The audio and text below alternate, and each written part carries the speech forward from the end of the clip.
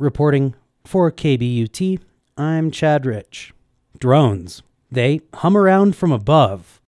They're used for recreation and to take photos, both for fun and for commercial purposes. In a presentation to the Crested Butte Town Council last Monday night, Chief Marshal Mike Reily says there have been no serious incidents involving drones in Crested Butte, but there is a need to protect the privacy and safety of citizens and visitors here.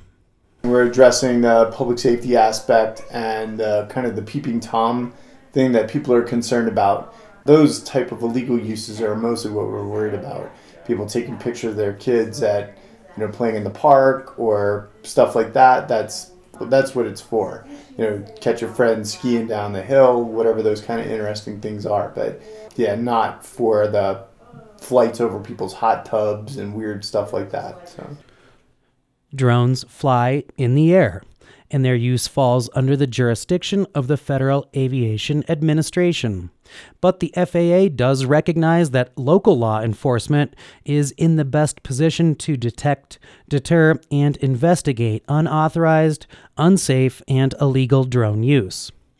Drone photographers love to capture images of the area from above, and who wouldn't, given the natural landscapes and large crowds that local events attract? The Mount Crested Butte Chamber of Commerce has been using drone images to estimate the size of the crowd at the 4th of July parade. But it's not only commercial photographers with drone training that are using the devices. Amateurs can put the public in harm's way by unknowingly or knowingly flying their craft over a large group of people. Whatever I guess you would call them, a hobby user has sort of a different restrictions than a commercial user. Commercial users go through the licensing. They know where they can fly and what they can fly.